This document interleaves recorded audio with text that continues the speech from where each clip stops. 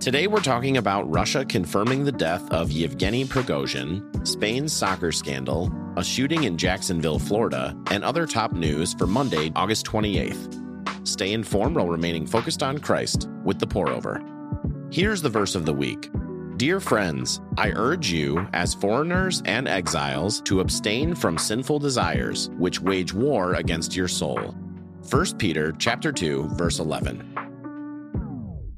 4 people are dead in Jacksonville, Florida, after a shooter killed 3 and then himself. The 21-year-old white shooter wielding 2 guns, one marked with a swastika, attacked a Dollar General. He shot 11 rounds at a black woman sitting in her car before entering the store and killing 2 more, both also black. According to authorities, the shooting was undeniably racially motivated. During the rampage, the shooter texted his dad where to find his writings detailing how he hated black people. Police say that while the suspect was detained on a mental health hold in 2017, his guns were legally purchased. Florida Governor DeSantis called the shooter a coward and scumbag, while others like Florida Rep. Angie Nixon say the violence was perpetuated by rhetoric and policies that target black people. In the face of heartbreaking violence, it's often hard to know where to start. The Bible says Jesus mourns evil with us, knows what we need before we ask, and gives us words to pray when we are stunned into silence. Matthew 6, verse 9 through 13 says, Our Father in heaven, your name be honored as holy. Your kingdom come, your will be done on earth as it is in heaven.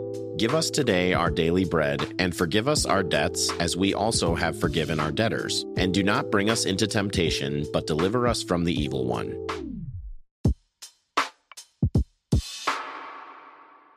DNA evidence has confirmed the death of Putin's chief-turned-mercenary leader, Yevgeny Prigozhin.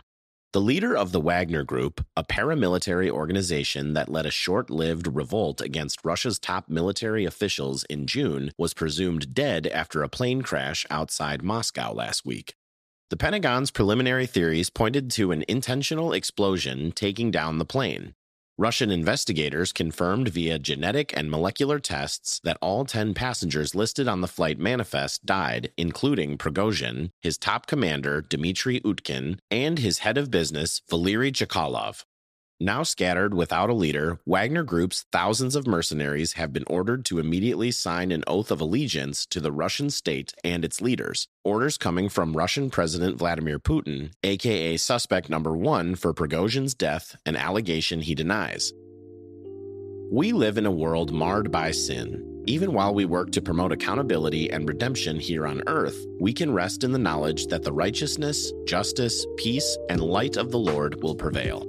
Psalm 37, verse 1, 5, and 10 through 11 say, Fret not yourself because of evildoers. Commit your way to the Lord. Trust in him, and he will act. In just a little while, the wicked will be no more, but the meek shall inherit the land and delight themselves in abundant peace. After winning the World Cup, Spain's women's soccer team has a new standoff against their own federation. Following Spain's victory, players lined up to receive medals and greet Royal Spanish Football Federation officials, including Federation President Luis Rubiales, who kissed each woman on the cheek. When star forward Jenni Hermoso got to Rubiales, he grabbed her face, kissed her on the cheek, and then on the mouth for the world to see. International concern was ignited for the presence of consent behind the display. Hermoso says the kiss was an act of aggression and that she felt disrespected, while Rubiales said it was a consensual little peck. FIFA opened disciplinary proceedings against Rubiales and suspended him for 90 days, and 55 team members announced they'd sit out international play until Rubiales stepped down, something he's adamantly opposing. Here's a verse to consider when something doesn't sit right. Therefore, as God's chosen people, holy and dearly loved, clothe yourselves with compassion, kindness, humility, gentleness, and patience. Colossians 3, verse 12. This episode of the podcast is sponsored by Dreamland Baby. Do you know the number one issue new parents face is lack of sleep? Dreamland Baby is here to help. Their gently weighted sleep sacks and swaddles are specifically designed to help your little one feel calm, fall asleep faster, and stay asleep longer. The weight is evenly distributed and feels like a secure and comforting hug. They also have coordinating and ultra-cozy bamboo pajamas, crib sheets, bibs, and more. Rest assured, these sleep essentials will help you and your baby get the Z's you deserve. So parents, check out the viral sleep solution that everyone is talking about and get 20% off Dreamland Babies products with code POUROVER. Check out the link in our show notes.